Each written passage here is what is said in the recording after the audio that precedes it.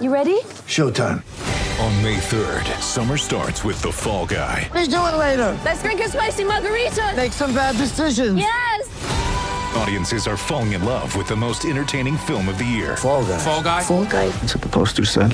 See Ryan Gosling and Emily Blunt in the movie critics say exists to make you happy. Trying to make it out? Nope. Because I don't either. It's not what I'm into right now. What are you into? Talking. Yeah. The Fall Guy. Only in theaters May 3rd. Rated PG-13. America! For those of you that missed yesterday's show, I'm your thrill sergeant, Uncle Jimmy. Uncle Jim for short. The time is now 1800 hours, and I will meet each and every one of you here daily at this time. No exceptions given. Now, here are a few logs that Uncle Jimmy wants to throw on the fire. Now, I'm not sure what's sadder. Joe Biden shorting himself in front of the royal family. Now they joking him, calling him Joe. I can't control my bowels when I'm with you, Biden. Or the artist, formerly known as President Obama, telling a group of kids at the climate summit to stay angry, stay frustrated. Hell, I'm sorry. I thought we was trying to work towards some harmony. That's a far cry from your campaign slogan a few years ago of hope and change. Also, Snotty Pippen went on the Michael Strahan show to talk about his new book entitled, I Should Have Been Michael Jordan's #1 side piece. His complaint was he and Jordan didn't do anything but play ball on the court. They didn't do anything off the court. Michael Jordan just tweeted out and responded to these allegations by saying, I told him to buy a dog. Now, Kareem Abdul-Jabbar is going after Aaron Rodgers. Message to all of you NFL players. Y'all all a bunch of punks if y'all don't stand up and help Aaron Rodgers. Here all of y'all stood up at the beginning of the season and you defended Carl Nassib, but now you quiet as a church mouse pissing on cotton when it comes time to defend the league's MVP. Hey, also speaking of tweeting, I got one more thing for you.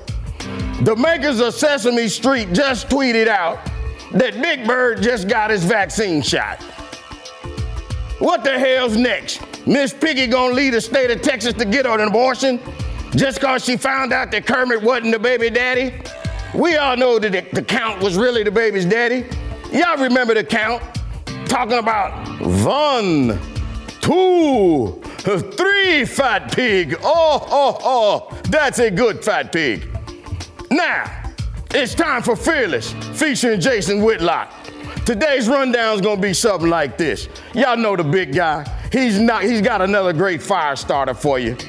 And then we're gonna head out to our professor of Intel, Professor Delano Squires. He's gonna be here to break down, and he's gonna tell us how President Biden, and I just told you about Obama, maybe they're the real white supremacists in this thing, man.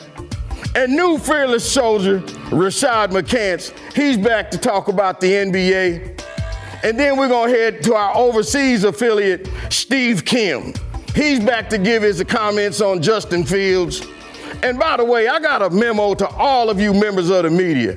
Y'all need to stop speaking bad about our black quarterbacks, no matter how bad they playing. By the way, hit that theme song for me. Could you do it for me? Big Weezy, let's do this, bro. What's happening?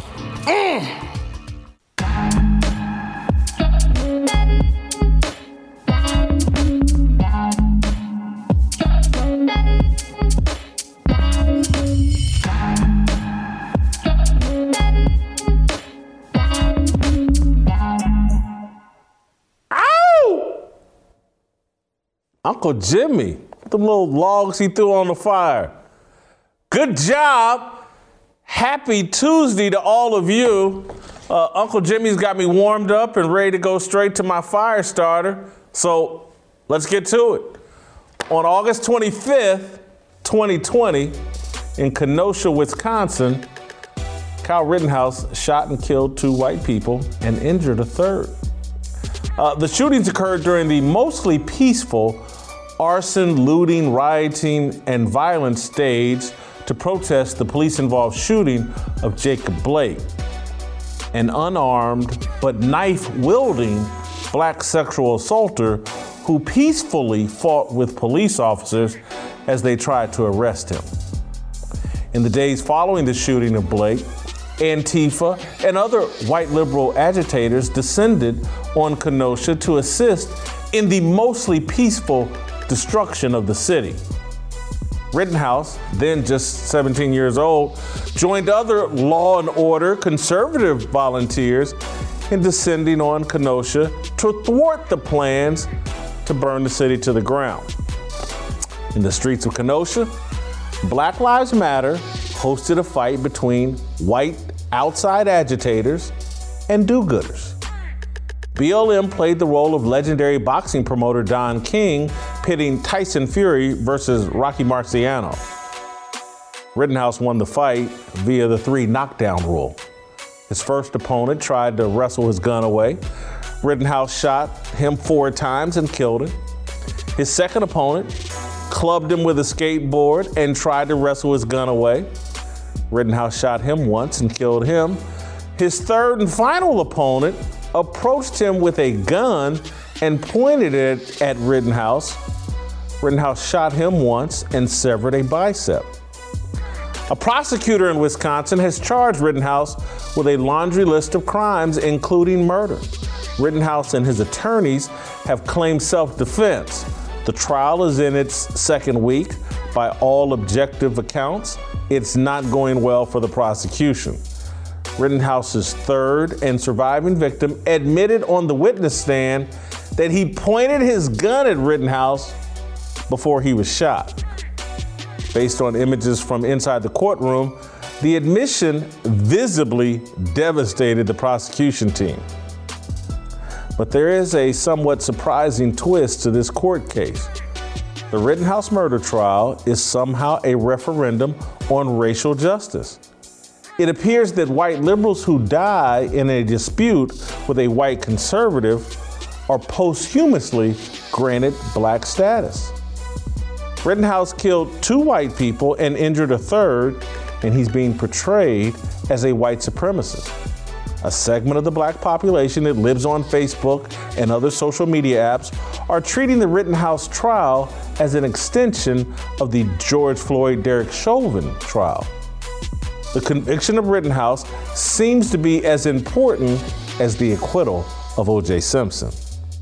A black man purporting to be George Floyd's nephew posted a video to Facebook claiming that there are people inside the Kenosha courthouse identifying and photographing members of the jury. Let's hear from Cortez Rice. I ain't even gonna name the people that I know that's up in the Kenosha trial. But there's cameras in there. Yep. It's definitely cameras up in there, and there's definitely people taking pictures of the juries and everything like that. We know what's going on. So we need the same results, man. We need the same results. Justice for Daunte Wright, justice for Austo. Rice's video feels like a threat. Jurors will be doxxed and harassed if they don't convict Rittenhouse of murder. We've reached a level of absurdity where black Twitter cares more about white-on-white crime than black-on-black crime. With the death of his alleged uncle, Cortez Rice launched a career as a Black Lives Matter activist. Rice was so moved by the death of his uncle that he abandoned his plans of medical school, bought gold fronts, started a GoFundMe page, and reimagined himself as Al Sharpton 2.0. Black Lives Matter claims to be about protecting the sanctity of black lives. In reality, the movement is really white perpetrators matter. There apparently is such a shortage of white perpetrators committing violence against black people that BLM has adopted cases that have nothing to do with black victims. Kyle Rittenhouse shot 3 white people who attempted to disarm and attack him. I can't for the life of me understand why any black person would have their emotions tied up in this case. There's only one possible explanation. If you see the 3 white victims as your saviors, then I understand your passion for retribution. I use the word retribution intentionally. The Rittenhouse case isn't about justice. Black boys and men are gunned down daily without a concerted effort to demand justice and/or conviction for the perpetrators. We have no problem, none whatsoever, overlooking unsolved murders or unjust acquittals when the perpetrators are black. We cheered O.J. Simpson's acquittal. Are we going to cry and riot when, if Rittenhouse is acquitted? If so, we will further frame ourselves as racially insane. We've allowed cable news, social media apps, and the leftist politicians to use race-bait narratives to wrap us in a constant state of racial delusion. We think race explains every human interaction. Our actions, values, culture, self-esteem, and faith are all irrelevant. Race Anon explains America. We've joined a conspiracy theory cult that has convinced us a gun battle between white men in 2020 is really a Civil War reenactment. That's my fire. I brought in another fire starter to help me with this conversation. Delano has published 2 columns today that kind of, they don't explore Rittenhouse, but they just explore race and how accusations of racism are being used by the Democratic Party and leftists to control the minds of black people. And I think this whole Rittenhouse case is just another example of what Delano has written about in 2 columns today. And so we're going to roll out to Washington, D.C., bring in the smartest man on the show, Professor Delano Squires. He's not a professor, but we call him a professor. He's actually a dad and a husband, and he's got some other job that we don't talk about. But he is the smartest man on the show. And so, Delano, I'm trying to figure out why the Kyle Rittenhouse case is so important to black people. Do you have a theory? I think part of it is the connection between that case and Jacob Blake and, the protests that turned into riots in that time period. I think part of it is the notion that those protests were in response to the abuse that Jacob Blake suffered at the hands of police, so that Kyle Rittenhouse is seen as an opponent of the people who are protesting that abuse. And I think you covered that nicely in your monologue. But yeah, I'm like you. For the life of me, I don't understand how Kyle Rittenhouse turned into a white supremacist when all 3 of his victims were white guys, one of whom, by the way, was a registered sex offender. So for people who saw the video, it's extremely clear that the last 2 people who he shot, he was acting in self-defense, because one of them, as you said, tried to hit him with a skateboard, and the other one actually pulled a gun on him. So yeah, this one is strange to me. I think he is a white male. I don't know if he's straight or if he's Christian, but if he is, then obviously he checks all 4 boxes that the left hates. And I think they see him as epitomizing the separate and unequal justice system that white people benefit from because of their privilege that black people do not have access to. And I think if I go back to last year, that was a big part of the way the story was reported. It was that Kyle Rittenhouse was allowed to shoot 3 people and then walk up to police with his hands up without them firing a single shot. And the media would often juxtapose his interaction with police to that of, let's say, Philando Castile or other people, black folks who were shot and killed by police while unarmed but not being a threat. So I think it just sort of revolves around the notion that, at least on the left, they believe that we have 2 separate justice systems, and Kyle Rittenhouse is really benefiting from his white privilege. Does the conviction of Kyle Rittenhouse, how does that advance the cause of black people? I guess it could be a signal to white people when we protest. Don't you do anything to stop it. When we riot and loot, don't try to stop it, particularly if you're white. I guess that would be some sort of advancement, but in some people's minds. But I can't, and I get that it's connected to Jacob Blake, but again, one of the guys Kyle Rittenhouse killed was a sexual pedophile, registered sex offender. Jacob Blake had a warrant for sexual assault of a black woman, was outside this woman's house, was clearly the media's control of our mind, or social media's control of our mind, and the way race is being used to weaponize us and control our emotions is just, it's mind-blowing how effective it is. It really is, and I don't know if people really understand the degree to which that control has sort of extended its tentacles into all aspects of our society and culture. So for instance, Jason, I'll give you an example.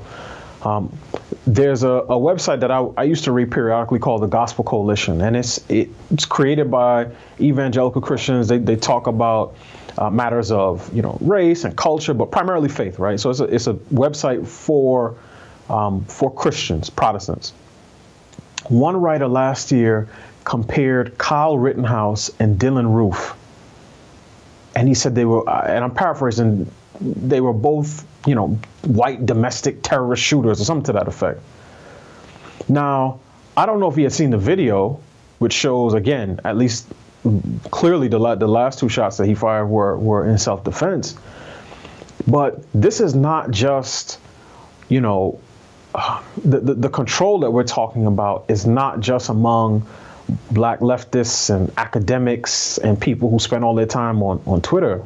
I mean, this stuff has really gone far and penetrated deep into our culture to the point where people who profess to believe the Bible and profess to believe in justice are willing to jump to conclusions, to make baseless assertions, to apply what the Bible would describe as partiality as it relates to the execution of justice, all because it fits a particular racial narrative that they want to advance. So I love that part in your mono where you said we're to the point now where black Twitter cares more about white on white crime than it does black on black crime. And I think that's exactly where we are right now.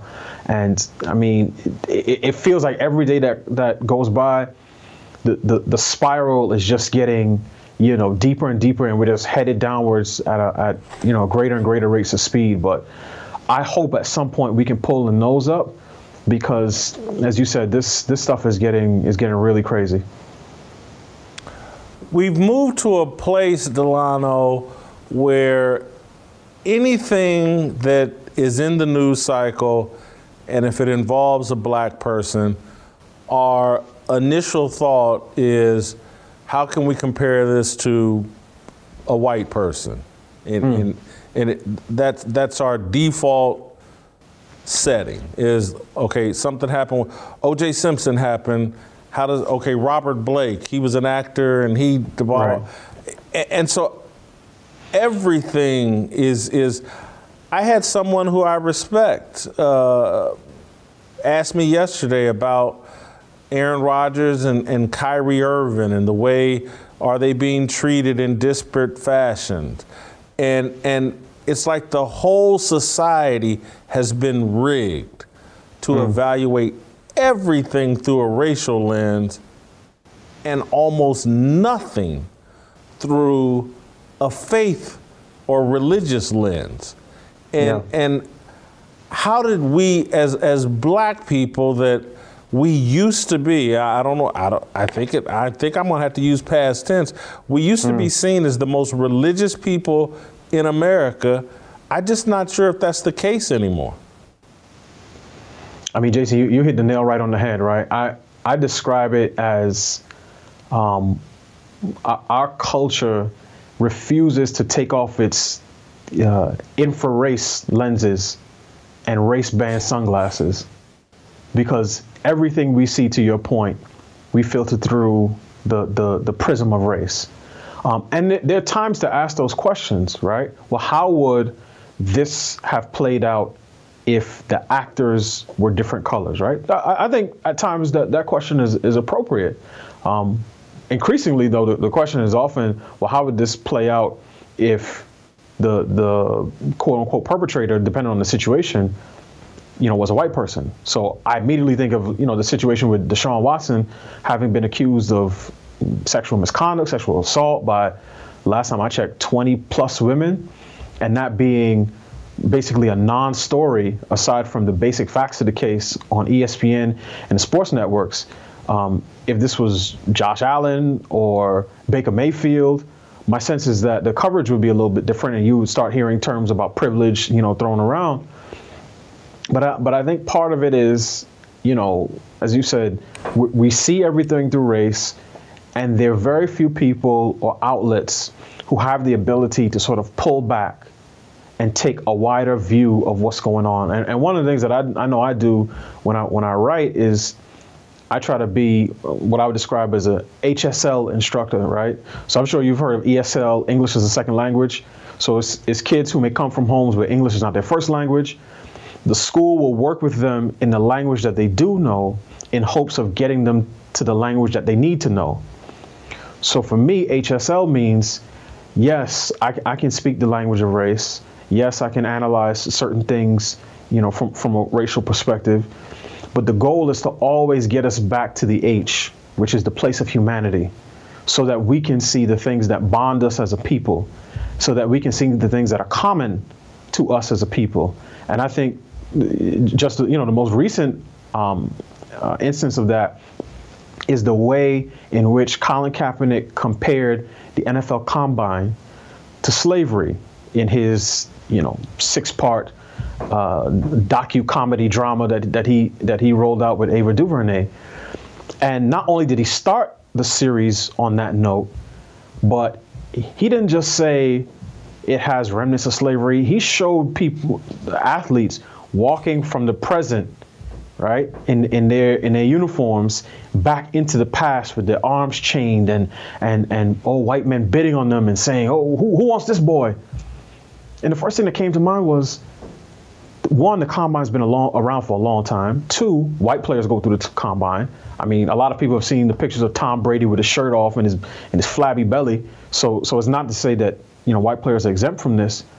But the third and most important part is the white players that constitute the vast majority of the National Hockey League go through the same exact exercises, the same measurements, the same weigh-ins, the same agility drills. But no one ever thinks to look there to see whether the issue that we're talking about is one of race or one of common humanity. And that's the part we're wearing infrared goggles all day. You can only see in those, green and red colors. And when you see a white person, you think that you can see into their heart. You can see that red heat of racism emanating from their heart. And it just leaves people and us as a society and culture totally blind. I'm going to tell you what baffles me about the whole slavery analogy is like, and Kaepernick is so simplistic and unsophisticated. Mm-hmm. I get it that, he's got a childlike understanding of the world, and so that analogy makes sense to him. But there are those of us in the media who are supposed to be arbiters of truth and trying to explain the bigger picture to the public so that we don't just lurch into these unsophisticated, ignorant racial tropes and narratives. And so I would just like to ask Kaepernick, his supporters, anybody in the media, like, the NFL is the strongest force in popular culture. It's the biggest platform we have to offer in American culture, the Super Bowl. And just, again, it's the #1 TV show on ESPN, NBC, ABC, Fox, and CBS, the NFL Network. Again, it's the dominant cultural force. And do they really think that, like, when the NFL started 100 years ago, that people are like, you know what? And we're going to make it a showcase of black millionaires and black talent. And so we're going to put Ray Lewis and Lamar Jackson and all Patrick Mahomes and Deshaun Watson and all these, Jalen Ramsey, Richard Sherman. We're going to make them the showcase and the number one stars of the culture. And I know Tom Brady and Peyton Manning are a part of it as well, but it's a league that's 75% black. And they have the biggest platform and biggest stage in America. I just don't think, if I'm a racist, I'm gonna create a league that's gonna be dominated by black people, make them millionaires, and somehow this is akin to slavery. The NFL is the exact opposite of that. I've argued it 1,000,000 times. It's created more black millionaires than any other industry in America. And I know, what about the NBA? The NBA has 15 guys on a team. This is 53. And 20 of them are making 7 figures or more on each team, or if not more than 20 of them. And so I want to move to your column today. If Democrats peeked under the hood of white supremacy, they'd find a mirror, Joe Biden and Barack Obama. The first paragraph of your column, Democrats have accused white conservatives of being racist for decades, but now they have identified an even more dangerous group of advocates for white supremacy, black people. Explain your column today. You went through a lot of great points and analogies in this column. Please explain. Sure. So for me, seeing the coverage of the election last week, all right, and particularly with the election of Winsome Sears to, the post of lieutenant governor in Virginia, the first black person and woman to hold that post in Virginia's history, and seeing her called basically a black mouthpiece for white supremacy by the likes of Michael Eric Dyson and Joy Reid, it really opened my eyes even more to what's going on here. And Jason, we heard this earlier this year with the LA Times said that Larry Elder's the black face of white supremacy. Condoleezza Rice a few weeks ago was accused of carrying water or supporting white supremacy, given her comments about CRT and race and education. And it seems like the left is doubling down on this message. The message is failing, clearly, because voters voted for a guy who no one had heard of a year ago over a Democratic candidate who was governor, not too long ago in Virginia's past. But the notion that a black woman like Winsome Sears, who, if you hear her sort of testimony, her life story, you saw her up there with her black husband and their 2 black daughters, and hear that she was a Marine and her father immigrated from Jamaica, is inspiring to most people. And all the left can come away with from that is she's basically just a mouthpiece and a puppet for white supremacists. And I thought it was important to really shed light on what a white supremacist agenda would look like. So my goal was to just lay out where both left and right, Democrats and Republicans, liberals and so-called progressives versus conservatives, where they stand on a number of issues. So on family, on abortion, on education, on crime, on culture, to describe where each stands, and then ask at the end, now what would a grand wizard prefer? And we're at the point now where our media class, the cultural overlords, and most cynically, the talented 10th, the Afrostocracy, as I'm going to start calling them, right? The black folks who claim to speak for other black people.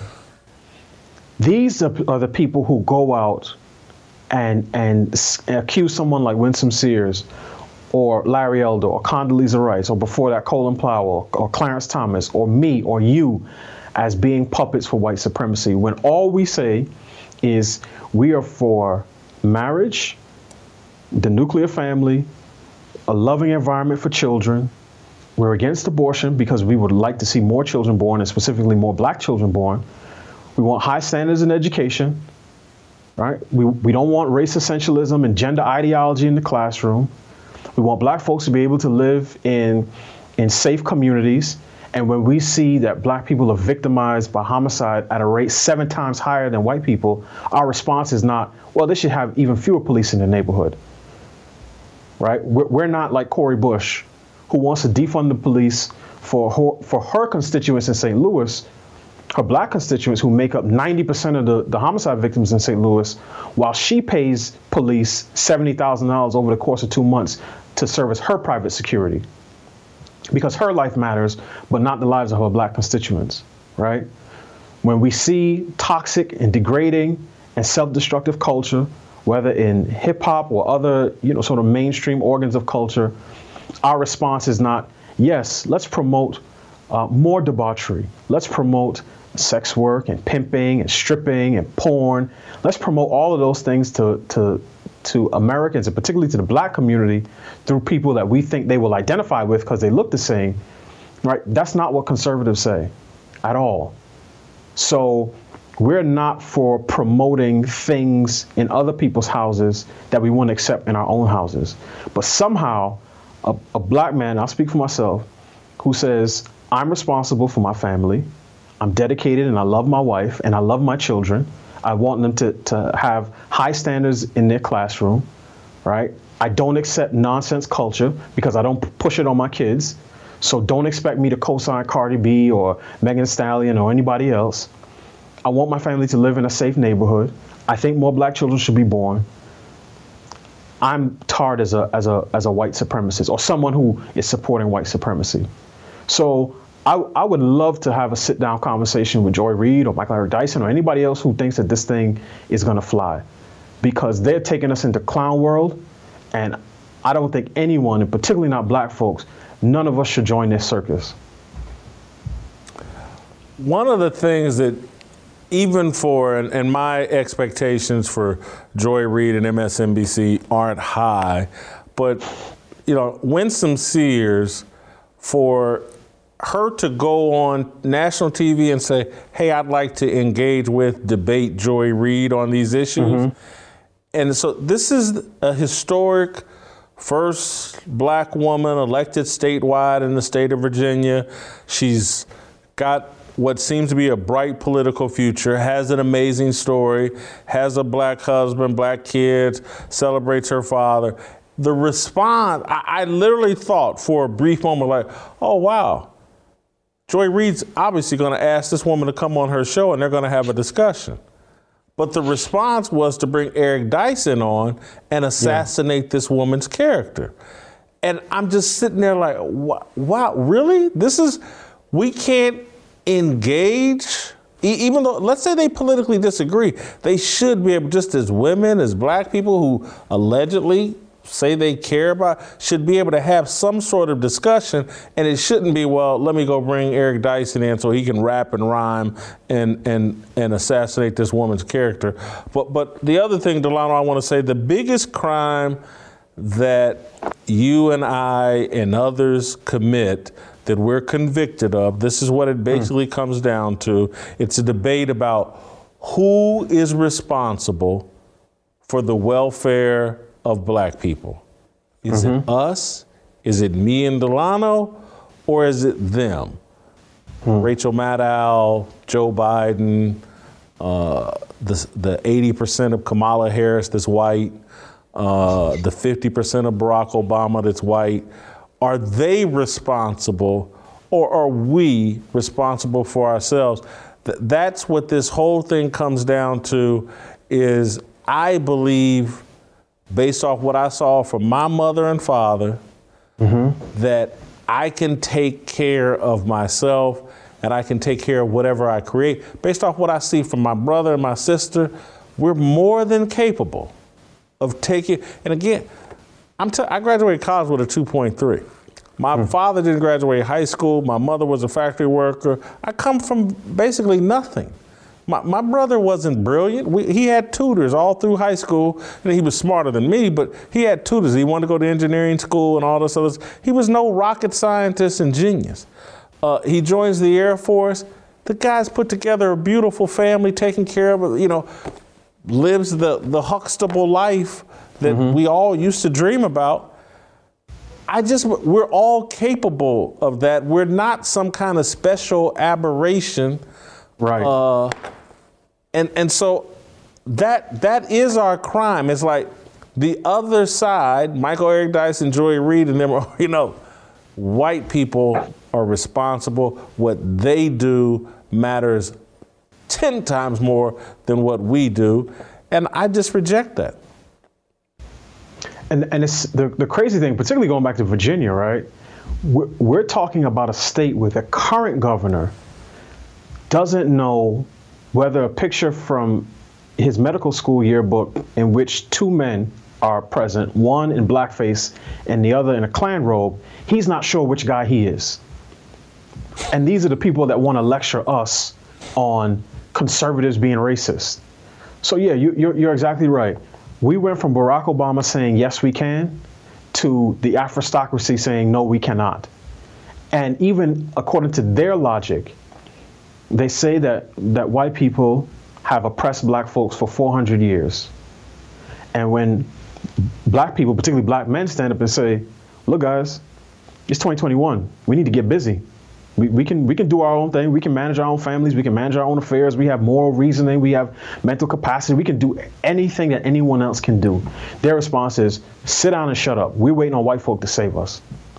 So, and that's why they seem so confused and always so upset. Because on one hand, you say this person is oppressing me, and on the other hand, you're saying I'm waiting for them to liberate me. That doesn't even make sense according to their logic.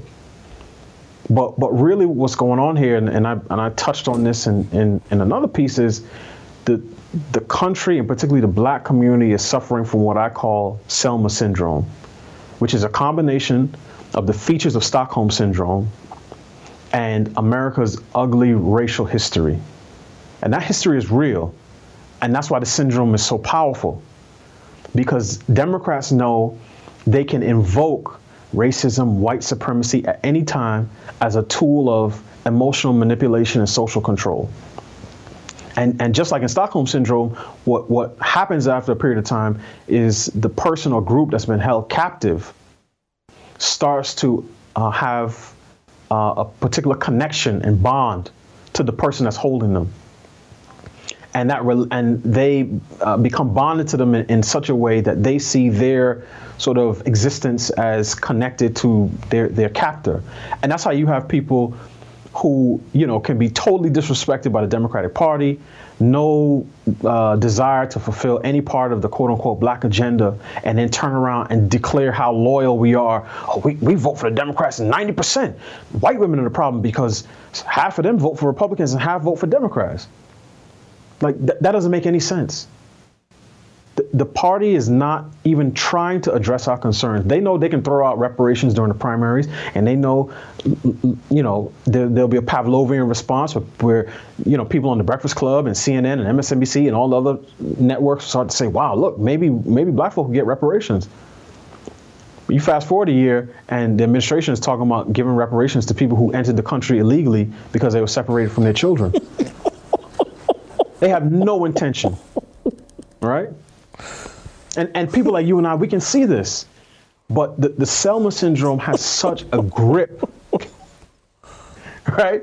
It has such a grip on our collective psyche that it has black folk, particularly on the black left, fighting against black people who say, no, we can take responsibility for our own lives. And I think that's part of the reason, and let me be clear, Jason, on something. I'm not saying every black Democrat suffers from the Selma syndrome.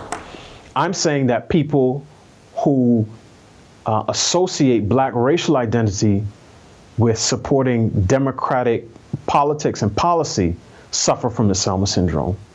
I'm saying that people who automatically say that anyone who is not a Democrat is endorsing white supremacy, they suffer from it. And Democrats know that, which is why they have no intention on fulfilling any promise that they make to us, because they know that from their perspective, we have nowhere else to go. And that's why they treat black people, whether men or women, but particularly men, who say, I'm out of here. This is not serving me. I don't need y'all. The government is not my dad. We're not in a three-way with, Uncle Sam is not in a three-way with me and my wife. So I don't need you guys. I can live my own life. I can buy a house. I don't constantly have to look to the government to give me things that everybody else acquires on their own. So when black men say that, you see how viciously they react towards us, because their goal is to keep us forever and always dependent on them. And a vote for them is always a vote to give the left more power. Whereas on the flip side, people who believe in limited government, right, a vote for a conservative is, generally speaking, not always, but generally speaking, a vote to give the citizen and individual more power. So no, you decide what's the best choice for your kid as it relates to education. No, you are responsible for your children, for their welfare and their well-being. But somehow, on the left, and particularly in the black community, the government as an entity, we used to keep it down in the basement. We used to call him Uncle Sam. Uncle Sam is here to stay. He's staying for a little bit. He comes up every once in a while, get something to eat. You really stay out of the way. But Uncle Sam has slid into the master bedroom while Dad was away. And now he has a different relationship with the family. And now he says, no, I got you guys. Look, Dad, he's not coming back. I made sure of that. I'm the daddy now. I'll take care of you. And too many black folk, men and women, have accepted that reality. I'm gonna let you go, but I do want to just say your point about, they talk about reparations during the election cycle, and it just ran through my mind. I started thinking about Ice Cube and how he was trying to cut a deal with Trump, the Platinum Plan, and he got eviscerated. And Joe Biden and them said, "Well, we'll meet with you after the election." They never met with him. Right. And never met with him. And the next thing, again, the point you just made about, look, they dangled reparations in front of us. And then the next thing you hear is like, now these illegal immigrants, we're going to cut them a $500,000 check a piece. That's the thing. And we go for it. It's mind-blowing. Thank you, Delano. Great stuff. All right, go to youtube.com/Jason Whitlock. Did Delano just crush it there? Just kill it there? Hit them damn likes. Hit the notifications. Leave me a comment in the comment section. I'm going to try to respond tonight. You're doing a great job. Let's continue to build this fearless army.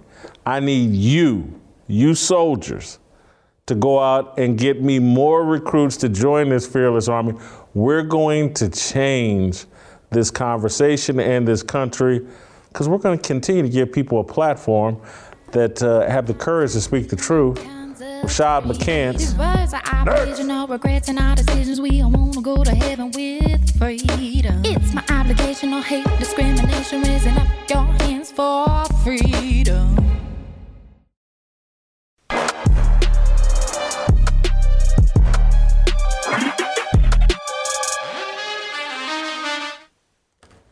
All right, welcome back. Time to switch gears, change up, talk a little sports, talk a little NBA basketball with Rashad McCants, who I'm now about to label our most controversial soldier. Man, Rashad, get on in here. We're going to roll out to Las Vegas and bring Rashad in here. Man, am I taking heat over Rashad McCants. Wow, people over social media, they got some strong feelings about Rashad McCants. People in North Carolina not fond of you. I don't want to plead ignorance, because that would be kind of lame, but walk me through a bit of your relationship with North Carolina basketball fans. I know you were a part of the academic fraud allegations from 10, 15, 20 years ago or whatever. But I guess I just need to, and keep in mind, I'm not backing down from you as a soldier, but I was not expecting to take this kind of heat about your, appearances on the show. What is your relationship with North Carolina basketball fans? I tried to tell you, man. I actually mentioned it in the last segment that MJ's Jesus and I'm the Antichrist. So I think that went over your head. And when we had the initial conversation, you know, I told you I'm the perfect guy for what you do. And they know that. So to give me a voice and to allow me to do the things that they don't want be done, the truth that needs to be told that they don't want to hear, there's going to be a lot, you know, and they praised me to be the next savior, and I went the left. I went right. I went the righteous path, and now it's just, you know, it's me against them, I guess, and I don't want it to be like that, but it is what it is. And they gonna hate anything I say against any of the in the UNC players or formers or anything like that, because they refuse to get over this little thing that we got going on here, where it's me against them. A little thing, you helped expose the academic fraud going on within the athletic department at the University of North Carolina. Why did you do it? Most people would be like, I got over, this was great. University of North Carolina helped me out and I got a degree or whatever. I got to stay eligible on the basketball team. Why did you expose them? Accountability, you know, personal accountability, and also wanting to help the next generation understand what steps need to be taken to get real education and get out of a fraudulent system. That's why you call Michael Jordan a fraud, because he's fraudulent in his character, how he treated his teammates, not his abilities. University of North Carolina is fraudulent how they handled the academic situation with black students at that university and funneling them through courses in which we didn't really learn anything. You just gave us grades. But apparently nothing that I said affected the outcome because they got off scot-free. So we can't say that they did anything. All we can say is that I raised the flags and I was wrong. And I'm forced to say, oh, I'm sorry that you guys didn't get any penalties for cheating. What would you say to the critics that say, oh man, if Rashad had a 15-year NBA career and had made $150 million, he would have never done this to the University of North Carolina? That's a what if. That's a big what if. What if was a fifth, we'd be drunk as, you know what I mean? And that's not the case here. You know what I'm saying? So for me, I have integrity and I have a moral compass to understand that I participated in something that wasn't right. And my accountability was to say, I did this, not we did this, I did this. But it was a system. So knowing that people are going to feel some type of hatred towards the truth in that, we have to live with that. We have to live with everyone's truth. So if it affects my relationship with the university, for me to be able to admit change that I have, because now every university has to, bring about some type of resolution for the athletes getting compensation, getting real education. There's no more cheating and fraudulent classes. Everyone had to clean their shit up. That was because of me, and I did it alone. So if one man can force University of North Carolina to spend $30 million on an academic fraud that they had nothing to do with, come on, everyone in the whole country had to clean up their shit. How do your former teammates at North Carolina, do you have a relationship with Sean May and those guys? Not at all. Everybody that always asks that question, I'm like, when I left the school, I left all the relationships behind me. Because of the things that transpired while I was there, there's no reason for me to be friends with anybody. And that showed when 16 of my teammates sat on Coach Williams' side and said that they didn't know what was going on. And it wasn't about Coach Williams, and it wasn't about the basketball program. This was about education for the future generations. And these guys sat on their side and said, oh, we don't know nothing about. So I had to separate myself completely from all those guys because I'm righteous. I'm on the side of truth. And I'm not trying to expose people for what they can't stand up for, what they don't want to stick their neck on the line for. But they knew that I was that guy. Everyone knew that, hey, if Rashad ever gets the opportunity to say what he need to say, he gonna say it. So this all came about because last week, today's just Tuesday, so it was last week, you had some critical comments about Michael Jordan. They've gone kind of viral over Twitter, close to 100,000 views, and all these North Carolina fans pushing back against me. How dare you give Rashad McCants a platform? Oh, you sunk to the bottom. And what I really stand on, until you start lying to me, we're not going to have a problem. Yep. And so as long as you standing on some truth and you know, I'm not going to be in denial of the truth, and I'm not going to silence people that are willing to speak the truth. I could care less whether Rashad had a 20-year NBA career or a 4-year NBA career. I've already told Rashad this, and I've admitted it publicly for years. Roy Williams is probably my favorite coach of all time. I can't think of a coach that I like and respect more than Roy Williams. And I say that, you know, my connection with Roy goes all the way back to the University of Kansas and how he treated me there and the type of program he built there. And just, I have a great deal of respect for Roy Williams. That doesn't stop me from having an affinity for Rashad or you know, and again, I don't know all the details of what went on at the University of North Carolina. Nothing would surprise me in college athletics.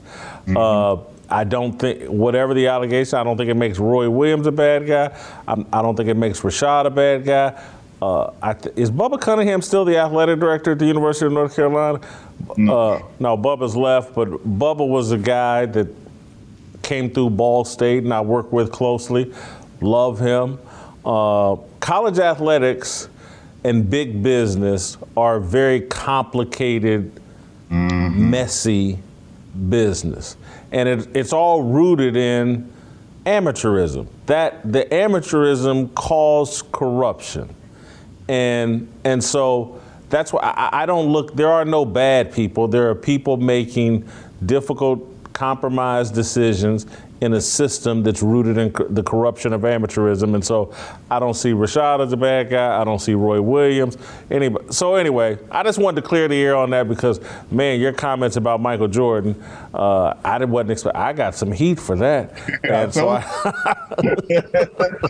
got to. So I want to talk about some NBA and just some sports topics. Steph Curry and the Golden State Warriors. Steph dropped 50 last night. The Warriors, I think, are 8-1. They have the best record in the NBA. Klay Thompson isn't even back yet, and they look like the best team in the NBA. Is this just a little hot start, or is there substance to the fact that maybe the Warriors are back to greatness again? I think it's a little bit of both. I think you also have to attribute it to the lack of cohesiveness in the NBA when you're talking about team basketball, team defense, how to guard star players. And Steph Curry is not doing anything that we haven't seen him do before in the start of the seasons and, you know, getting hot starts. But let's take it back to before the bubble, when everybody kind of had Steph's number. We figured out how to guard Steph. And the NBA teams at the time, for the first time in maybe 10 years, actually started scheming on defenses to stop star players. And they started to take the ball out of Steph Curry's hands, double teaming him on the pick and rolls, forcing Draymond Green to make plays. That has stopped. Now it gives Steph Curry an opportunity to reinvent himself, to show that he's still the same guy. And now the defense is a lot worse now in the NBA. So you got the bigs dropping way back, not giving him really the respect he deserves. At this point, there's no game that Steph Curry should come off a pick and roll and not be double teamed and get the ball out of his hands. So I can't contribute his greatness and the quick start to, you know, them just being head above everybody else at talent and anything like that. I think it's more so the coaching style in the NBA when it comes to defending star players.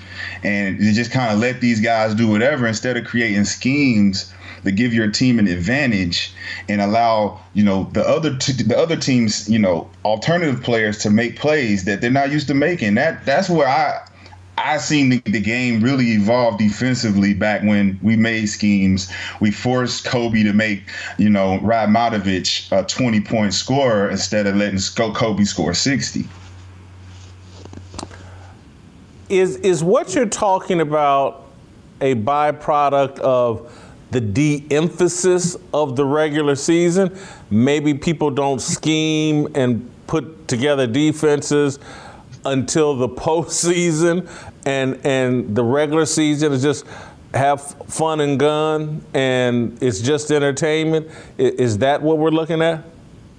I think it's that, and just the lack of scouting report. Just the respect for the players who've been putting in this work, who need to show more of their game. Like James Harden shouldn't have done 6 years of doing what he was doing without being double teamed on a regular basis, forcing him to show more of his game, being very diverse in his skill set. And we're not seeing that at all in the NBA. We're allowing high pick and roll to be the number one source of play calling, and the defenses are not changing up the looks, making guys do other things. And it is a byproduct of just lack of sense of urgency, harping on playing hard as you can instead of trying to figure out what points you're going to get so your contract extension is either bigger or smaller. These are the focus points that's happening in the NBA, and it's diluting the game. I think you're right. I think the players don't care about the regular season and want to load manage and rest as much as they can.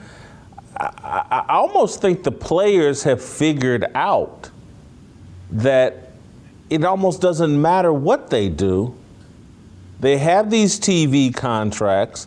The quality of the game and the quality of competition does not impact their paychecks in their view. There's no upside to competing harder, taking any real risks, taking the regular season seriously. You're going to make $5 million towards the end of the bench, and you're going to make $30 million towards the top of the rotation. And for a lot of people, $5 million and $30 million feel somewhat similar. The guy making $5 million, he ain't broke, and he's satisfied. And so I just think there's so much money being made, and the guys are so young, and they haven't had, in my view, tell me if I'm wrong, this will piss off a lot of athletes, I'm not sure how hard they had to work in order to make that money. Yes. We talk about the ambition, and you talk about the desire, and you talk about what it takes to get to that level, what we all went through as far as having to do 3 years of college basketball, blood, sweat, and tears to get to the NBA, and then show and prove that you can fit into a system, learn the offense, be a viable piece in the puzzle, and always just play your best, play your hardest, and just do what the team needs to be done. And nowadays, there's such pressure on the players because offensively you've been tagged as this guy or that guy. You have to perform every night without really any emphasis on team or defense. If you look at the social media now, they're only training offensive guys in isolation situations. And that's why you see all the guys who aren't isolation players making isolation plays, forcing the game to look so college-like. And we have no organization. The point guards are not taking control of the team to make sure guys are in the right spot. We're running and executing the offense. It just looks bad. And it doesn't really look bad on the player side. It looks bad on the coaching and the player development.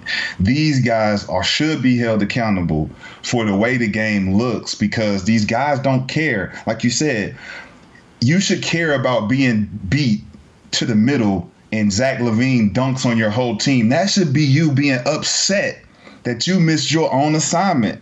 And that's not happening. You don't see guys being upset that guys are scoring 50 on them. There's no way. I'm going to go back to your original comments about your behavior in North Carolina and relationship. You talked about accountability. And accountability is being removed from sports in terms of all the broadcasters, with the possible exception of Charles Barkley, are somewhat afraid of the athletes and they don't want to lose access to the athletes. And so I remember a couple of weeks ago when Doris Burke basically defended Rajon Rondo, who pointed his finger in a fan's face, and the fan slapped it out. And Doris Burke, oh my God, how dare that fan slap? Blah, blah. And it's like, well, hold on, Doris. That's a man sitting courtside. That's a man standing in a basketball uniform. These are two men. Just because Rondo's in the NBA don't make him better than the guy sitting courtside. And so if you put a finger in a man's face, he's gonna slap it out of your face. But I say that to say there's virtually no accountability for athletes. There's no criticism, real criticism of their behavior on the court, execution on the court, level of effort on the court. It's like it's a club where the networks are in bed with the leagues and everybody's just trying to promote. And so you can't even have an honest discussion about how, hey man, there's not much real competition going on here until we get to the playoffs. We can't even talk about that. And so in that environment, if I'm a young person, and I'm saying that if I'm between the ages of 19 and 30, I consider that a young person, and there's no accountability, and I'm making millions of dollars, why would I go out and give my all if I'm not going to be called out for it at any time? Right. I agree. I gotta attribute this conversation right here to Steph Curry's situation. People don't want to admit that Steph Curry, if he doesn't play for the Warriors, we don't know what kind of player we would see, because that's the only team that he has the freedom to do what he does. There's no other team in NBA in the last 15 years that allowed one player to just come down and shoot from where he shoots, to be able to have the offense completely centered around him running off screens and getting open.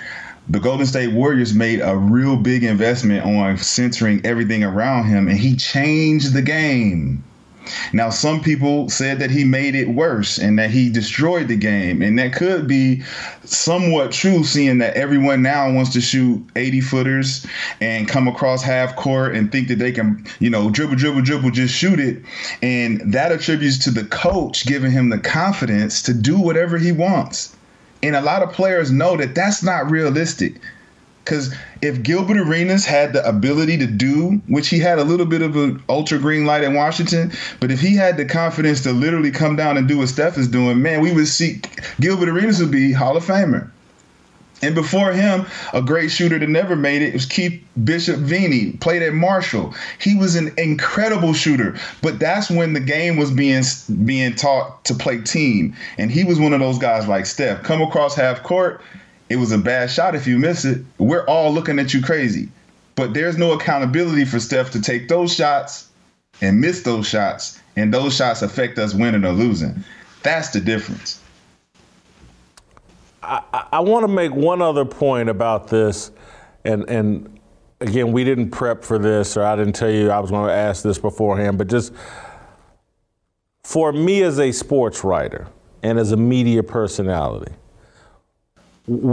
during my young career, from age 25 through even today, I don't want to be more than a sports journalist or a sports writer, or I that's all I want to be.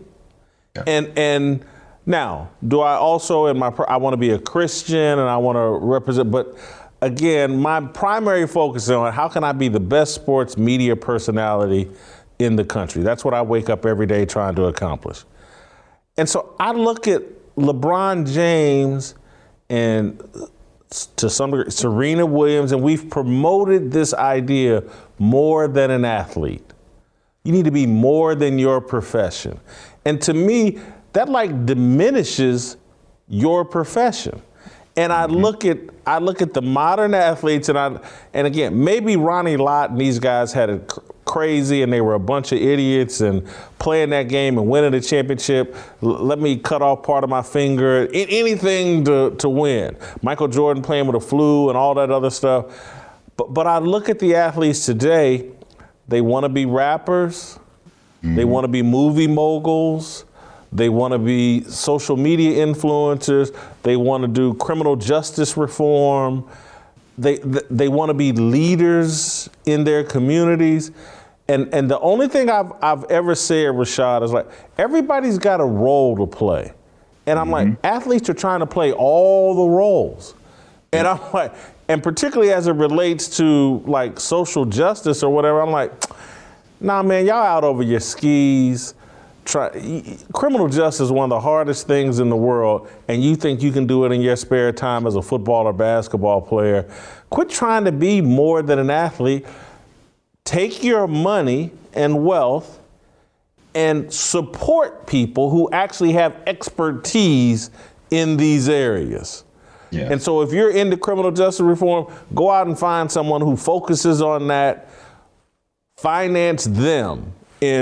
But you trying to be the out front. Anyway, the whole more than an athlete thing, I think, has diminished a lot of athletes and their performance, because I just don't think they care as much about being an athlete as people used to. Well, let's talk about the entitlement of you just expecting it's supposed to be there, one, but then the understanding that 100% of the priority has to be spent on your craft. And I was a victim of this. I played victim of, listen, I want to be a rapper, an actor. I want to be a public speaker, author. But I just played the game because I was good at it. So the game wasn't necessarily me. I could make a decision to say, when I walk away from this game, I can go do all the things that weren't a distraction to me in my field. So when you're in the field, you're under contract. It's just like with any relationship. You can't give it 50-50. You have to give it 100%. You have to be engulfed passionately into this craft so that it resembles what Kobe Bryant exuded when it comes to the work, the time he put into, the energy he put into. That showed the result of what it looks like. So if you're not engulfed in it 100%, you're trying to be something that you're not here for. You're here to be an athlete, a sports expert. You're here to be an NBA player, NFL player. It's got to be 100%. It can't be anything else. I learned that personally. And they look at you differently when you're not coming in 100%. You can see it in your play.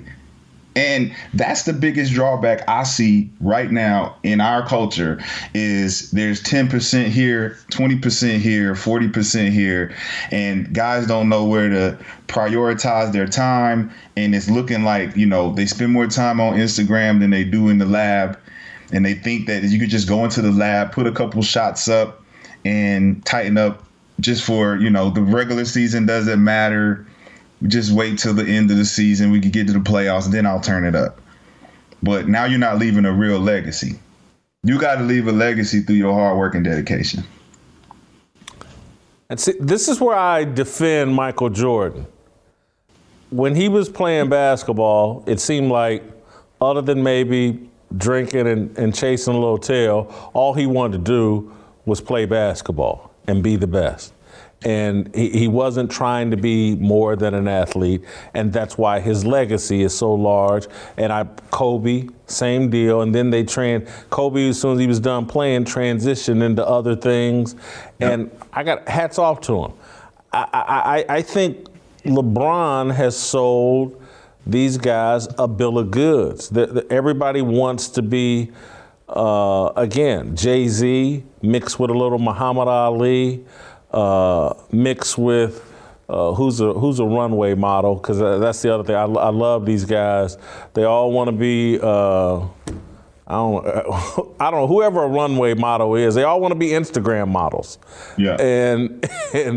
And I'm just, this is crazy. I mean, when I look at Russell Westbrook and the way he dresses up before a basketball game so he can sashay down to the locker room or whatever and be filmed and all that, and I'm just like, what's on this man's mind? What was he thinking? As he prepared and got ready for work and let some LGBT fashionista person dress him up to walk down what are you thinking about? And he wonders why he can't win. More than an athlete, I guess. I'm an Instagram model. I'm Muhammad Ali. I'm a philanthropist. I'm a charity person or whatever. Good luck with it, gentlemen. I suggest you get some focus, make as much money as you can while you're playing the game, and then use that money to be more than an athlete once you're done being an athlete. Rashad, that's all I got for you today. I think we covered enough ground there. Good job. I guess I'll be back defending Rashad over social media today. People will be upset with me again. All right, stay tuned. The Korean Cosell.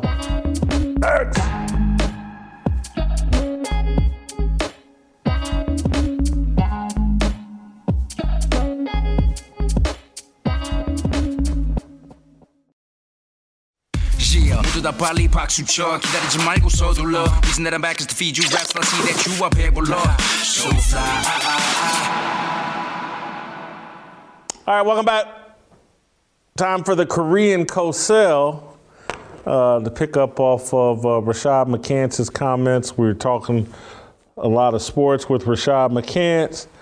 We'll continue the sports conversation with Steve Kim, the Korean Cosell. Steve, you were awfully impressed with Justin Fields last night, even though the Bears lost. Why were you so impressed? Well, when they play his offense, which is shotgun spread, that's what he's been doing since high school when he was the number one quarterback in 2018. That's what he thrived under when he eventually went to Ohio State under Ryan Day. I didn't understand this, Jam. It's the first extended look I've really had at the Bears over a full game. And the first couple of drives, they're coming in underneath center.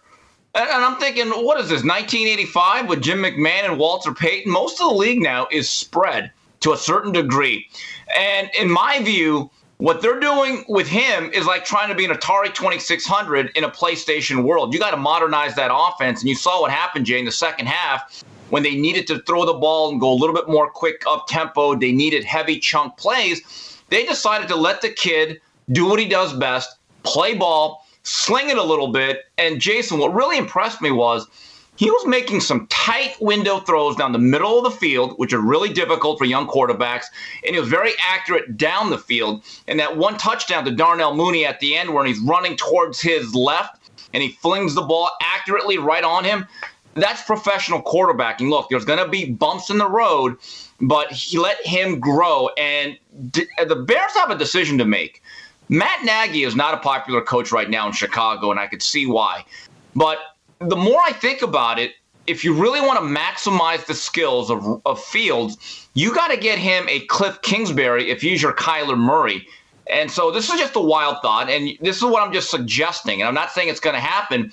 I asked Ryan Day if he has any interest in coaching the Chicago Bears, and I also look at Lincoln Riley, who's another offensive spread guru who's very innovative, because I think that's the type of investment you have to make in a talent like Justin Fields. Why couldn't you let Matt Nagy adjust to Justin Fields? One of the worst things that can happen to a quarterback is too many different offensive coordinators, too many different offensive minds. Now you got to learn a whole new system. Why not give Matt Nagy credit for, like, okay, maybe the Bears are figuring out how to handle Justin Fields? You know what? He's got the rest of the year to do so. We're still about halfway through the season, but Matt Nagy, to me, this is probably going to make you cringe as a Kansas City Chiefs guy. To me, he's like a version of the modern-day Paul Hackett. Remember, Paul Hackett was this offensive genius, and he was a quarterback coach for Bill Walsh and Joe Montana. Pretty easy gig there, right? And it turns out every other place he went to, hired as this offensive genius, it fell flatter than a 4-day-old can of Coke that was open. It really is about the talent. And Matt Nagy, if you look at his resume, and I studied it a little bit, he got a lot of bones from being underneath Andy Reid. Jay, can we be honest? The Andy Reid offense in Kansas City is not about the coordinator. Maybe a lot about Patrick Mahomes, but really that's Andy Reid's offense. That's his innovation. That's his system. And if you look at the Bears the last several years, his first year under Nagy, they were very good. Last couple of years, they've been mired in a lot of mediocrity. They've wasted a really good defense. In my view, last night, Fields put a stamp on that job for the next 10 years. So I'll be fair about it. Matt Nagy, for the next 8-9 weeks, he has an opportunity to salvage his coaching life in Chicago. Steve, I do want to tell you, this is a family show, and whatever bone Andy Reid gave to Matt Nagy is none of our business. We don't talk about that stuff here on this show. Just want to remind you of that. The Patriots. You think the Patriots are back? I kind of think I tend to agree with you. They may mess around and win the AFC East. Or what are they, just a game back of the Buffalo Bills? 5-4, 3 games in a row that they have been very, very good. And look, are they beating up on a softer schedule? Yes, but they're also winning those games handily. And you look at their 4 losses, 3 of them have come by a combined total of 8 points. They played right with the Buccaneers. They took the Dallas Cowboys, were very good, into overtime. And this is your classic Belichick coach team. They're smart. They're disciplined. They play unbelievable situational defense and football overall. His clock management is the best I've ever seen. And that young man right there, Mac the Knife Jones, out of all the rookie quarterbacks, I don't know if he has the highest ceiling, but right now he is exhibiting the highest floor. The ball gets out on time. Generally, he's very accurate. It looks the way it should. Now, Matthew Judon on the other side of the ball, it should be a defensive MVP candidate. He's an absolute difference maker in the front 7. J.C. Jackson has become an elite cornerback, playmaking guy, had a touchdown on Sunday. And Bill Belichick is showing it wasn't just about the quarterback. And there's this revisionist history about Brady and all these Super Bowls he won in New England. Jay, you covered the NFL probably closer than I did. Wouldn't you say the first 3 Lombardis that Brady won, wasn't he more or less a game manager, and the Patriots were really about the defense as their foundation? I think the Patriots were about their defense as their foundation. I don't think Brady was a game manager. I think that's like calling him Trent Dilfer with the Baltimore Ravens. I don't buy that. But I do think it was about that. They relied on a great defense, and then the second half of Brady's tenure in New England, they relied on the offense. There's truth in that. But to me, the argument that the Patriots could win the AFC East is also an argument that you don't think the Buffalo Bills are totally for real, and that, you know, that loss to Jacksonville exposed something or makes you question the Buffalo Bills. Yeah, that game, to steal a line from Eminem, well, the real Josh Allen, please stand up, please stand up. That's a game you got to win. One of the ways that you become a good football team and how you consistently become a playoff team, there's probably about 8 to 10 games a year that you have to win, that you're so much better than that other squad, and you got to chalk that up as a victory. Now, this past Sunday was an upset Sunday. A lot of funny things happened with a lot of favorites just getting absolutely blown out. Maybe that's an anomaly. But you look at that Bills roster, they look like they should be better than 5-3. Now, I'm a fan of Josh Allen. He's one of those 4 or 5 young quarterbacks that I'd say, Steve, if that's your quarterback for the next decade, would you take him? I'd say absolutely. Was not very good with ball security overall or his accuracy on Sunday. They still have the best roster in that division. But ask yourself this, Jay. Who's the best coach in that particular division, the AFC East? Belichick or anybody else? Robert Saleh, I think, with the Jets. Poor guy. All right, here was the conversation I really wanted to have. Baker Mayfield. They let go of OBJ. OBJ takes the dump on Baker Mayfield, or OBJ's dad does. And then the Cleveland Browns explode for 40-some-odd points. Baker Mayfield has a great game. Did we just see addition by subtraction? I believe we have. Now, let's go back to what happened. I wanted to discuss this last week. Look, Odell Beckham Sr., he's a football guy, played at LSU, so he understood the dynamic that was going to be imploded between the quarterback and the receiver when he put out that Instagram video. It wasn't his, but he reposted it. I'm not going to lie to you, though. As I saw the video, it was pretty damning about Baker Mayfield. But it goes back to that old riff from Chris Rock when he was still funny about the O.J. Simpson, Nicole alleged murder, when he said, look, fellas, I don't condone what he did, but I understand. And as I'm watching that video, I'm kind of thinking, geez, Odell is open, and your guest, fine football pro receiver in his own right, who knows a lot more about it than I do, TJ Houshmandzadeh, kind of said, yes, he's open. But with that said, they had to realize what was going to happen, and I believe that they coordinated it to get him out of Cleveland. This is where I blame Odell, though, for the lack of chemistry that those two have had.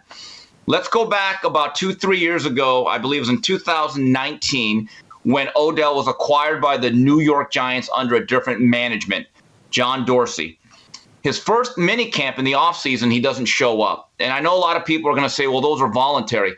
I don't believe they're voluntary at all. I think those are important team-building exercises, and I do know that all-time greats like Michael Irvin and Jerry Rice, they felt it was their duty and their obligation to continue to build that chemistry with their franchise quarterbacks. Odell and Baker never got on the same page. That's just the reality. Now, moving forward, is it addition by subtraction? In one word, yes, because if you really look at the crux of the matter, we shouldn't even be talking about Baker now. The guy we should be talking about is Nick Chubb, Rock, who treats him right. When he runs well, he is the heartbeat of that whole offense. And there's a direct correlation. There's three things in life: death, taxes, and a running game helping out a quarterback. So as long as Nick Chubb is healthy, and I guess he got COVID, and now his status for this weekend is very much up in the air, we don't know what's going to happen. But keep that in mind. This is not really about Baker. He's the sexy name. He's the guy with all the commercials. But as long as Nick Chubb and Kareem Hunt eventually comes back, the Browns are going to be okay. But again, they should be a run-first team. I want to go back to OBJ. This is another team that's jettisoning him. He'll be on his third team. He hasn't been in a Pro Bowl since 2016. Is OBJ in jeopardy of blowing a Hall of Fame football career? You know what he is? He's Halle Berry. Halle Berry's beautiful. She's still beautiful. She's still very alluring, but there's a reason why there's a long laundry list of men who after a while say, oh, God, okay, see it. From David Justice on, okay? So he's basically Halle Berry. Now, he could still play. One thing I noticed about that video that was put up by his father last week, whether it's man coverage, off coverage, cover 2, cover 3, whether it's a short, intermediate, or deep route, he can still create separation. I think he's still got some life in those legs. But yes, Jay, as of right now, does he have enough momentum that I say he's trekking towards a Hall of Fame arc? Is he headed to Canton in a gold jacket? No. The last 3 years, I don't even think he's been the best receiver on his own team. That distinction goes to Jarvis Landry. He was just a blue-collar, solid pro. And so I wonder, though, Jay, do you even think Odell Beckham, as he makes this decision, I believe he has cleared waivers, does he just go for the great location, the most money, or does he even care at all about his legacy? Because, again, I still think he's in his physical prime from a physical standpoint. I don't know mentally where he goes, because part of this now is also winning. He has to win a little bit and put a Super Bowl ring on his finger, or at least have some meaningful moments in the playoffs, along with procuring stats for him to really get into that Canton discussion. And I just wonder again, Jay, does he even care about that stuff? Yeah, I think he cares, and I think he's going to try to pick a team that he thinks can win now. But I don't touch him if I'm the Green Bay Packers. I don't touch him if I'm the Kansas City Chiefs. I don't touch him if I'm the New England Patriots. I guess the Saints, but would he be interested in playing with the Saints with no Jameis Winston and having to rely on Taysom Hill? I'm just trying. Who takes OBJ? Seattle, I guess, and Russell Wilson? Well, here's the problem, Jay. Every one of those teams comes with an issue where you say this may not work out for Odell. There was 2 teams that I really thought may have fit.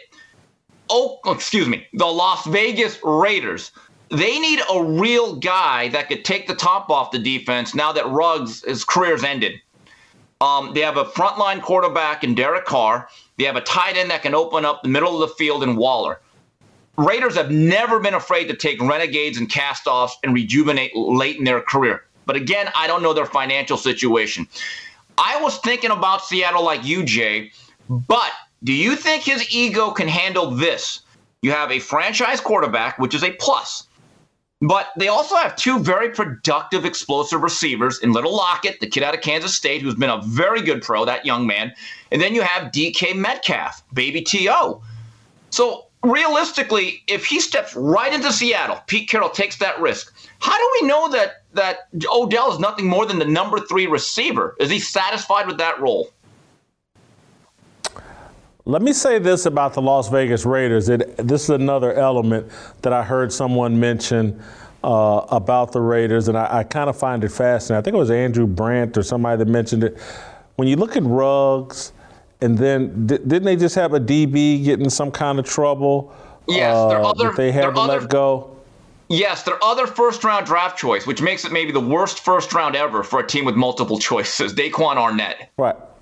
Yeah, and so Andrew Brandt brought up the fact, like, man, is living and having a franchise in Las Vegas a problem? For you're talking about drunk driving, you're just talking about there's so much temptation in Las Vegas, and the whole culture is so corrupt and sinful.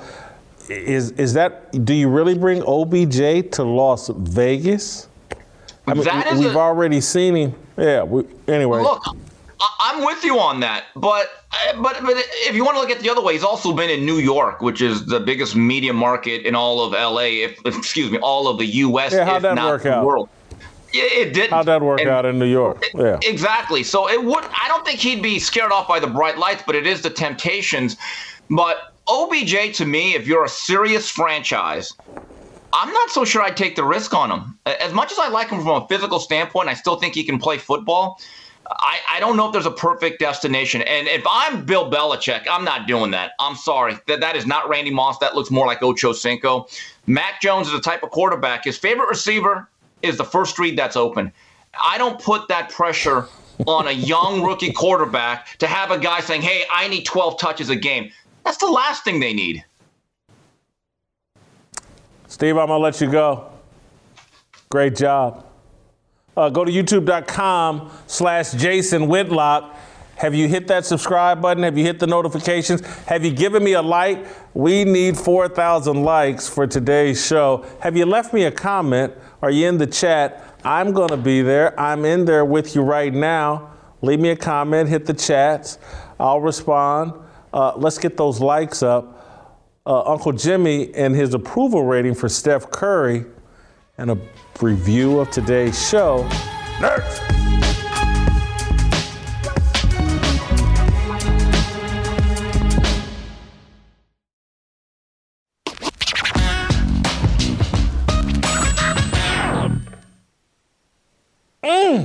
All right, it's time for our approval rating. And Uncle Jimmy, our drill sergeant, who calls himself a thrill sergeant, his review of the show. All right, today's show, awesome, outstanding, or outstanding and awesome? Pretty damn good. Pretty damn good. But I got to keep it real with you, man. I got a question about your boy Rashad. Rashad McCants. Yeah. Excuse me, Rashad McCants. Yeah. What's the issue? I need to tell you, we early in this game, and Rashad might be out. You got to make sure this boy ain't going rogue on us, man. What are you seeing? I know you've put a lot of soldiers through basic training. What are you seeing that I'm not? Let me put it like this. You're a big Tony Soprano fan. Yes. You're a big Tony Montana fan. Al Pacino, my favorite actor. Okay, I'm a big Michael Jordan fan. Gotcha. Oh, you don't like, he's critical of Michael Jordan. Okay, Michael Jordan is NBA royalty. There's some things, you don't put your mouth on the Godfather. Okay? Honestly. And that's why Scottie Pippen gonna find this out real soon too. Or shall we say Snotty Pippen. All right. So, we may have to put a little video together and send this to Rashad and say, you've been put on notice by the drill sergeant. Well, I mean, just some things we just need to stay in his lane. That's all. Y'all not handle this in private? Couldn't you make a private call to Rashad and tell him he's a little out of line here? Did you have to air him out here on the show? Look here, man, I'm the thrill sergeant. Now, damn it, if it don't thrill you, then don't let it kill you, okay? Come on now. I'm not here to babysit people. We're gonna keep it real out here. We're fearless. Oh, all right. How about Delano, Steve Kim? Fantastic job today. I love Delano. I love Delano. Delano, he's our minister of intelligence. Okay, I think that with that, Delano's the one that keeps you on the rails. He keeps you. Keeps me? Yeah. Keeps you. Oh. I mean, truly, he keeps you on the rails. He's good. He keeps you going. And we need to keep him around. All right, well, perhaps he getting some more stripes. Are you recommending him for a promotion? Right now, he's doing his job. I love him. I love him. Steve Kim, I love him. He's a good dude, but he need to watch his mouth when he's sitting up here trying to, I think that the Patriots are gonna. Steve Kim, who asked you what the hell you think about the Patriots? I did. Okay, well, guess what? If it means that it's got to be happening, finishing over the Chiefs, nobody cares. Chiefs got problems, man. Look. You know how bad we looked against the Packers? If Aaron Rodgers had played in that game, we'd have got dusted by 30. Okay, let me ask both of you and Steve Kim a question, because y'all said this. Y'all said that the Chiefs basically said they'd be crazy as hell for signing Odell Beckham Jr. Yeah. Mm-hmm. But you do realize that a couple of weeks ago, we just signed Josh Puff Pass Gordon, right? Yes. We just signed Josh, I'll take a one-hitter quitter if you want me to, Gordon. Come on, man. That is true. We do like problem children in Kansas City. Van Morris wasn't around no more? Or Bong Morris? We just got Tyreek Hill acting properly, so yeah, I don't see. Well, now we done that Josh Gordon and Odell Beckham. That would be crazy. All right, Steph Curry. We talked about him earlier in the show. He went for 50 last night. The Warriors, I believe, are 9-1. I think earlier in the show I said 8-1. They're 9-1, and the best team in basketball. Steph Curry's all the way back. And they're doing this without Klay Thompson. Let's get to our approval rating for Steph Curry. Definitely. In job performance, can't give him a perfect score. It's the regular season. I've always said Steph plays harder than everybody else in the regular season, and that's why he looks so good in the regular season. And there's a dip in the playoffs when everybody else steps up. I give him a 23 in job performance, bottom line. First of all, let me say that I think that Steph Curry needs to thank Kwame Brown for this season that he's had. Kwame Brown is responsible. Yeah. Yeah, how? Because Steph Curry's taking a page from Kwame Brown's book. Steph Curry's playing so well because he's getting his mama's home cooking. Are you talking about his wife, Aisha, or are you talking about Sonya? I'm talking, I give him a 25. Whose home cooking is he getting? I like his mama. Oh. I like his mama. He eating his mama's home cooking. The boys, that's why. You think she's cooking more often because she's divorced from Dale? I thought she ran off with some other man. Look, I'm telling you, mama's cooking got that boy. Oh, all right. Character, I like Steph, but, he plays woke sometimes, so I gave him a 17 in character. He's a character. He's playing his role. He don't want no trouble. All the little dances. Hey, man, he's Trey from Boys in the Hood. Huh? He's Trey from Boys in the Hood. Remember that part in Boys in the Hood where they was riding, getting ready to go do the drive-by, and all of a sudden Trey said, "Yo, Doe, let me out. Let me out, man." He's that dude. Like you wouldn't have done that. Oh, no, I would have rode. I would have rode. I would have never been in the car. Never. I don't ride in back seats. Never. Man, let me out! Stop at this McDonald's. I'll be right back. I gotta pee. Never. You ain't shit. They never see me again. You know what I say? Nope, sure ain't. Authenticity. I like Steph, but I don't know what to believe. So I give him a 16 in authenticity. I like his mama. I gave him a 25. I'm just saying, I really do. I mean, I like him if he got nappy hair, braided hair. I like his mama. All right, it factor, I'm going to go at 22. The kids love Steph Curry. He's probably the most exciting player in the league. So I'll give him a 22 it factor. I told you before, Steph Curry, Colin Kaepernick, Juan Williams, they represent the new Negro. And unlike you, I'm being accepting of it. I give him a 10. First of all, Steph's not African American. I think his mama might be half black, half white, but his dad Dale's black. If I may quote a page from your book, he damn sure ain't no thoroughbred. All right, so anyway, we both have him at a smoke show. I got him at a 78. You have him at an 85. You know what that means? The show's over. It's time for tomorrow, and it's time to start thinking about tomorrow. Hit that like button, man. Please do. Please hit, and could you leave a comment? I'm looking at myself right now on camera. I look really good. Don't you agree? If you agree, say, man, Whitlock looks good. All right, thank you. We'll see you tomorrow. Dismissed! Nothing in life like freedom. Came like a fighter, striking like a ladder, making all this moves for freedom. I want freedom. No negotiation, my sister, no relation. We all just wanna have freedom. Sitting on a corner, never been alone. I'm breaking my back for freedom. Blessed, we are living, get back. We are receiving, no deceiving. We all wanna be free. We want freedom. I wanna be. I just want